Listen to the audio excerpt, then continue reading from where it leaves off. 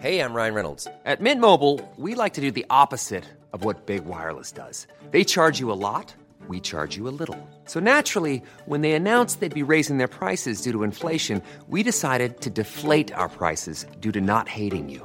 That's right. We're cutting the price of Mint Unlimited from $30 a month to just $15 a month. Give it a try at mintmobile.com/switch. $45 up front for 3 months plus taxes and fees. Promo rate for new customers for limited time. Unlimited more than 40 gigabytes per month. Slows full terms at mintmobile.com. Hello and welcome to the Rachman Review. I'm Gideon Rachman, Chief Foreign Affairs Commentator of the Financial Times. This week, we're looking at the relationship between three very powerful countries, China, India and the United States. My guest is Tanvi Madden, author of a history of the Delhi-Washington-Beijing relationship called Fateful Triangle. She's a senior fellow at the Brookings Institution in Washington. So, how will the Fateful Triangle shape the 21st century? Earlier this month, the foreign ministers of China and India, Wang Yi and Subrahmanyam Jaishankar, held talks aimed at diffusing the lingering anger and tensions left behind after a deadly clash between Indian and Chinese troops in the Himalayas last summer. This is the location where Indian and Chinese troops faced off on Monday evening.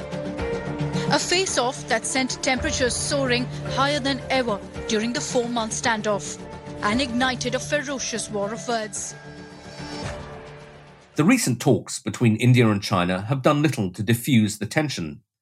The Indian side made it clear that Delhi's still unhappy, accusing China of unilaterally changing the status quo along the two countries' disputed border. The standoff between India and China is closely observed in Washington. Successive US presidents, Bush, Obama, Trump, and now Biden, have gone out of their way to woo India. Lloyd Austin, President Biden's defense secretary, went to Delhi as part of his first overseas trip after his confirmation. I'm pleased to report that Minister Singh and I had a very productive discussion on a number of security interests that are important to our two countries. India, in particular, is an increasingly important partner among today's rapidly shifting international dynamics. In the Cold War between the US and the USSR, India remained non-aligned. But now, people are talking about a second Cold War, this time between the US and China. And it looks like India is tilting clearly towards Washington and away from Beijing. When I got Tanvi Madden on the line from the US, I started by asking her if last year's bloodshed on the border had led to a decisive shift in Indian attitudes towards the rise of China. I think that's right. I think there was, along with the border crisis, it's what I describe as the 1-2 punch, with the first punch being China's handling of COVID, which, especially the lack of transparency at the beginning. And you have a number of Indians who hold China responsible for the pandemic to this day. After that comes the boundary crisis, and then the first kind of combat deaths with China at the border in 45 years. Indian policymakers in particular had always seen China as a challenge, or at least still since the mid to late 50s. But what I think this last year has been an eye-opener in the sense that they always thought they had time, that they could, through a mix of engagement, developing economic ties, working with China on global governance issues, that they could actually incentivize the Chinese to work with them, not upset the border situation. I think that has gone. You've seen that attitude shift where there is now zero trust in the relationship that China will stick to any agreements because India sees these border agreements as being violated.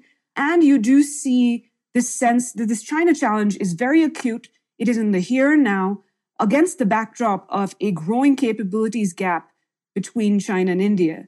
Just to give you one factoid, 30 years ago, you had India and China having economies the same size. Today, the Chinese economy is 5 times that of India.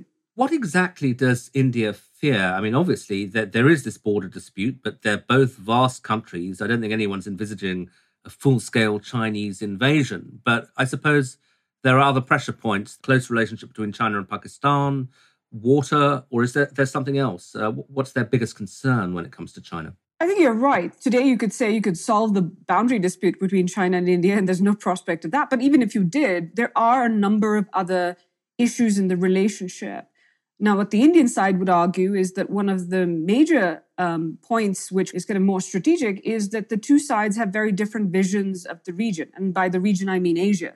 They believe, and government officials have alluded to this, even without naming China, that they see China as wanting a unipolar Asia, which China gets to set the rules and behave the way it wants. Whereas they say that they want to see a multipolar Asia, where a number of powers and all the regional countries get to decide on what the rules are and how countries should behave. And so there's this kind of fundamentally, or from the Indian perspective, a disconnect in the view of the region.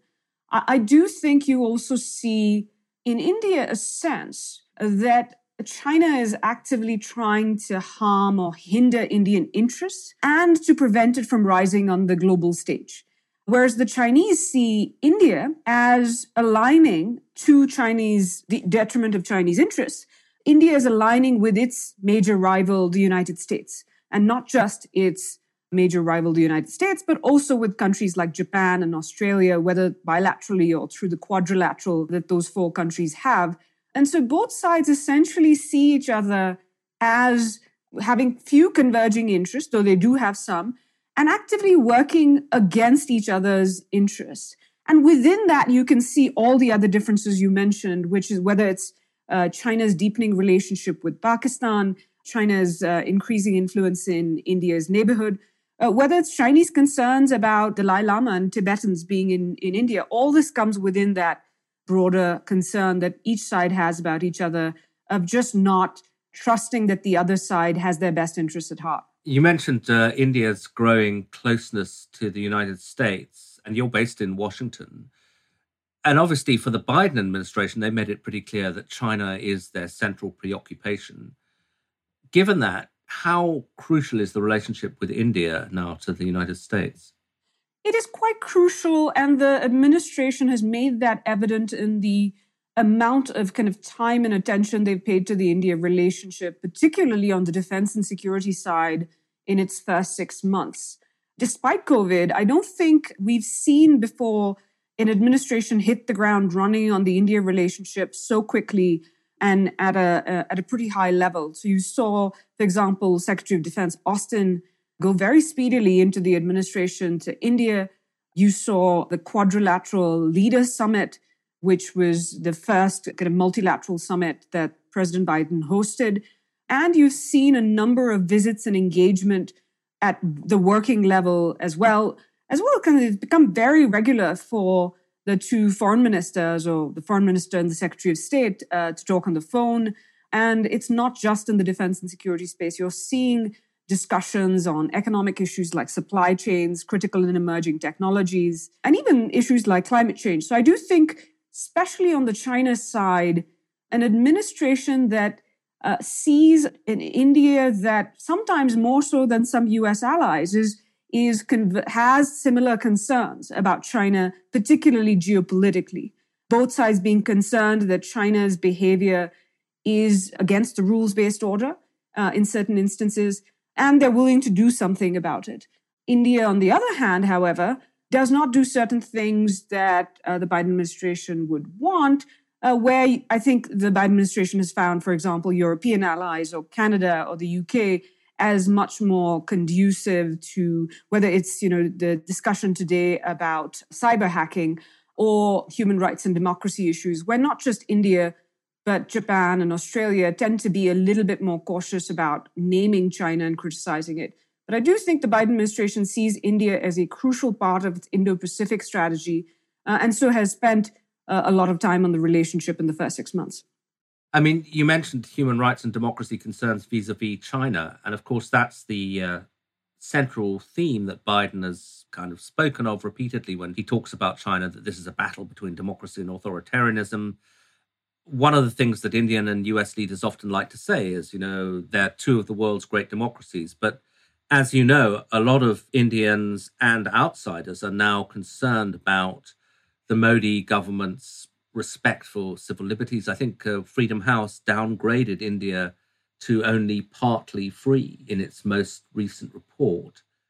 How much does that concern the Biden administration? Is it something they're debating?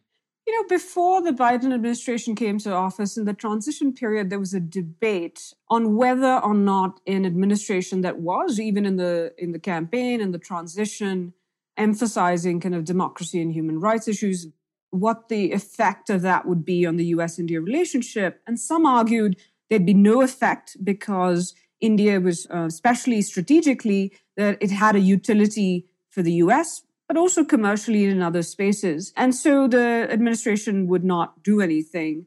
And then there were others who'd say it would have a major impact because the administration was very focused. And what we've seen is kind of somewhere in between. What we've seen in terms of the Biden administration's concern and behavior is that they have been kind of more pragmatic from the strategic side, where they see, as we just discussed, India is key to their strategic objectives in the Indo-Pacific and vis-a-vis China, but also to some of their other priorities like climate change and global health security. But you do, I think, have this concern about some of these steps that the Modi government has taken. And I think they do raise those concerns privately.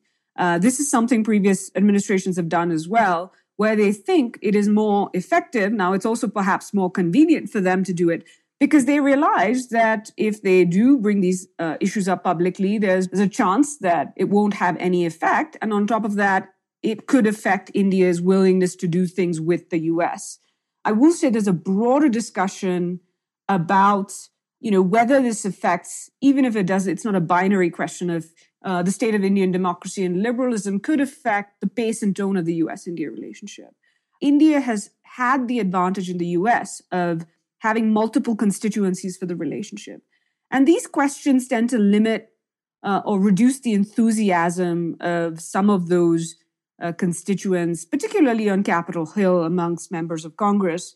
And in some ways, you do hear some questioning also from the pragmatist on the strategic and economic side in terms of what will be the impact of a country that is focused on internal dissension and instability. What kind of actor would it be on even these strategic and economic issues? So I think it is a factor and it is a concern for the administration, but I think other concerns have trumped these concerns. And I think they think they'd just be more effective if they address these issues privately. And I think what we've seen with the Modi government is they have made some steps to alleviate these concerns, including some easing of restrictions in Kashmir.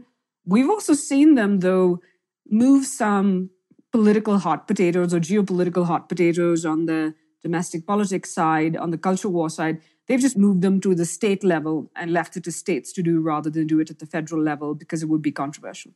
One intriguing aspect of it all, of course, is that the Vice President, Kamala Harris, is of Indian descent on her mother's side. But the Indians, as far as I can figure out, seem to have a slightly ambivalent relationship with her. I don't know whether it's because she's too liberal for their taste. I saw that there was even some denunciation of her sister for whose responsibility. She's obviously, her own person because of stuff she tweeted about farmers' disputes in India. So what role does Harris play, if any? I think, that is the kind of Kamala Harris question speaks to a broader kind of view that Indians have of overseas Indians, which include both non-resident Indians and people of Indian origin like Kamala Harris. There are two views. One is, a sense of pride. So you saw a lot of pride, a lot of stories being told, people in India kind of, looking up her family, and she still has a lot of family there. So taking pride in the fact that she's achieved this position. You'll see this in the Indian press or even, the government officials who will congratulate Indian Americans for major achievements they make. But on the other hand, there's a certain kind of skepticism, if not disdain, of overseas Indians, where there's this sense that they have left or they shouldn't be telling Indians what to do anymore. But there's also, I think, in the political and policy space, a sense that, for example, it's not just the vice president. For the longest time, you'd hear Indian commentators and the elite say, the US shouldn't send us an ambassador who is an Indian American, or shouldn't appoint an assistant secretary of state working on South Asia who's an Indian American. And this was this weird attitude that these Indian Americans would somehow be less, would be biased in the sense of they need to show that they didn't have dual loyalties and so would take steps that were against India's interest. And so it's a bit convoluted, but there is a skepticism. There was a fairly prominent commentator who, not about Kamala Harris, but it tells you the kind of prism through which she is seen, who said about think tanks in the policy space in Washington that there were too many people of Indian origin writing on the US-India relationship. And what he really wanted to see was more true blue or real Americans write. And by that, he meant white Americans. And so I think Kamala Harris is seen through that prism where there's some skepticism about her saying she's going to be holier than thou. She's going to, take some steps against India because she'll have to show that she's American. But at the same time, I will say there is a lot of pride also in India about the achievements that she has had. Historically, India has always had a very significant relationship with Russia throughout the Cold War. Now, Russia is getting closer, much closer to China. How do the Russians fit into all of this? Well, it is not your mother's India-Russia relationship anymore. Indians see Russia as an important partner. They are unlikely to give it up, as the US might want to see, though I think folks in Washington are pretty realistic about what makes India important or Russia important to India. India sees Russia as a partner, particularly in the defense space, where it continues to be a supplier of equipment, spare parts, and certain technologies that other countries will not provide India. They also see it as an important partner in the energy space, and they see it as important because of its membership in various international and regional organizations, including the UN Security Council. And so at the very least, India wants to keep Russia on side so it doesn't actively harm India's interests in these organizations. Having said that, you have seen in recent years, because there's less strategic convergence between Russia and India on the question of China, where there are limits to what India and Russia can do together. On the one hand, India has historically seen Russia as important as a balance to China, as part of its balancing strategy against China. But now they see a Russia that is becoming ever closer to India's main adversary. And so that has put some strain on the relationship. You've seen a Russia that has not stayed neutral during the India-China crisis. This is not the kind of position India would have liked to have seen, but they understand that is where Russia is. This, in turn, the fact that India, despite these concerns, continues to maintain this relationship with Russia, is, however, affecting the US-India relationship because India plans to purchase a major defense platform, a missile defense system, which Turkey has already purchased, the S-400.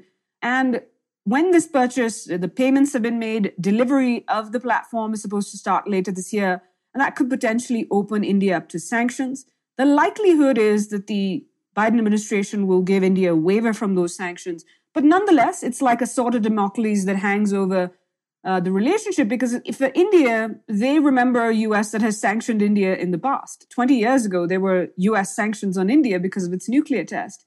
And so it does kind of shape the relationship, or it is kind of one of the thorns in the US-India relationship right now. I would say the other is potentially trade. But I think Russia and the S-400 are one source of strain in the US-India relationship, though less so than before. So finally, just to take a step back, I mean, we've talked quite a lot about how the Indians see things, how the Americans see things. How do you think the Chinese see things? I mean, trying to analyze it from first principles, it seems to me China made a pretty disastrous misstep by clashing with the Indians and really bringing together this quad alliance with the Japanese and the Americans, the Australians. Do you think they are concerned, or as far as China's thinking goes, do you think they're reasonably comfortable with where they have India? One of the most baffling questions I have, and I think I'm not the only one, is why would a China that people like Henry Kissinger have told us think very strategically, 9-dimensional chess and all that, why it would push an India that prized its strategic autonomy, why it would push India into US, not just the US's arms, but to do more with Australia, with Japan, with other countries who are China's rivals or adversaries. Why would you do something so counterproductive with this boundary crisis for territory that might be tactically important, but why would you tank a China-India relationship that at the very least was keeping India from doing certain things with the US and others? The two answers I think one comes up with, either the PLA and the Chinese leadership, because this decision would have come from the top, did not realize what the impact would be. They might have thought, you were going to have an India that would accept a fait accompli, like many in the South China Sea have, because there's a thinking of India as a small country, where India obviously does not think of itself as a small country. And so that they did not understand the consequences of what they were going to do, and they got it wrong. The other view is, I think what you alluded to, is they might not care. And the debate, what we understand from those who have followed this very closely, is that there was a debate in China about India, including as the boundary crisis continued, which is that there was a school of thought that said, India is still in play, don't push it into US arms, sort this boundary crisis out, it's just not worth it. The other school of thought has been, and that is the one that has seemed to have taken hold, is that India is already aligned with the US, and so it didn't really make a difference what China was going to do, so might as well make things clear right now, show the rest of the world that China could take this action against India and get away with it, and put pressure potentially on countries like the US, where in a crisis the US hadn't helped India, and it did. It would raise questions amongst Indians about what good is this relationship. And so far, this school seems to have prevailed that India is already aligned with the US, so China should not hold back from doing certain things, even if it upset India. Now, we'll see where Beijing goes from now, because they still seem to be thinking that somehow India will forget that any of this happened and go back to a normal relationship. There's no prospect of that. So I think that's where the Chinese thinking seems to be right now. And they do not seem to be particularly concerned. There might be some concern, for example, about being shut out of the 5G trials, or investors being kind of left out of Indian technology sector, but I think it hasn't seemed to have made a difference to their decision-making on the boundaries thus far. That was Tanvi Madden of the Brookings Institution, ending this edition of the Rachman Review. Thanks for listening. I'll be off next week, but the Rachman Review will continue, so please join my colleague, Helita Clark, for more discussion of international affairs.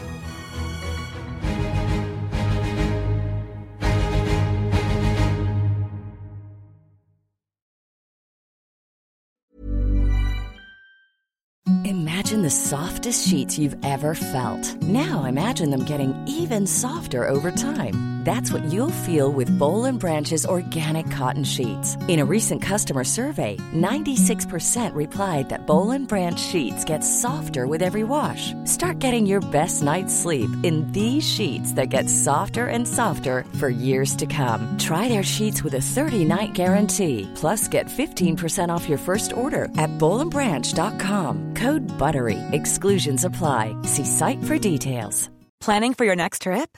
Elevate your travel style with Quince. Quince has all the jet-setting essentials you'll want for your next getaway, like European linen, premium luggage options, buttery soft Italian leather bags, and so much more. And is all priced at 50 to 80% less than similar brands. Plus, Quince only works with factories that use safe and ethical manufacturing practices. Pack your bags with high-quality essentials you'll be wearing for vacations to come with Quince. Go to quince.com/pack for free shipping and 365-day returns.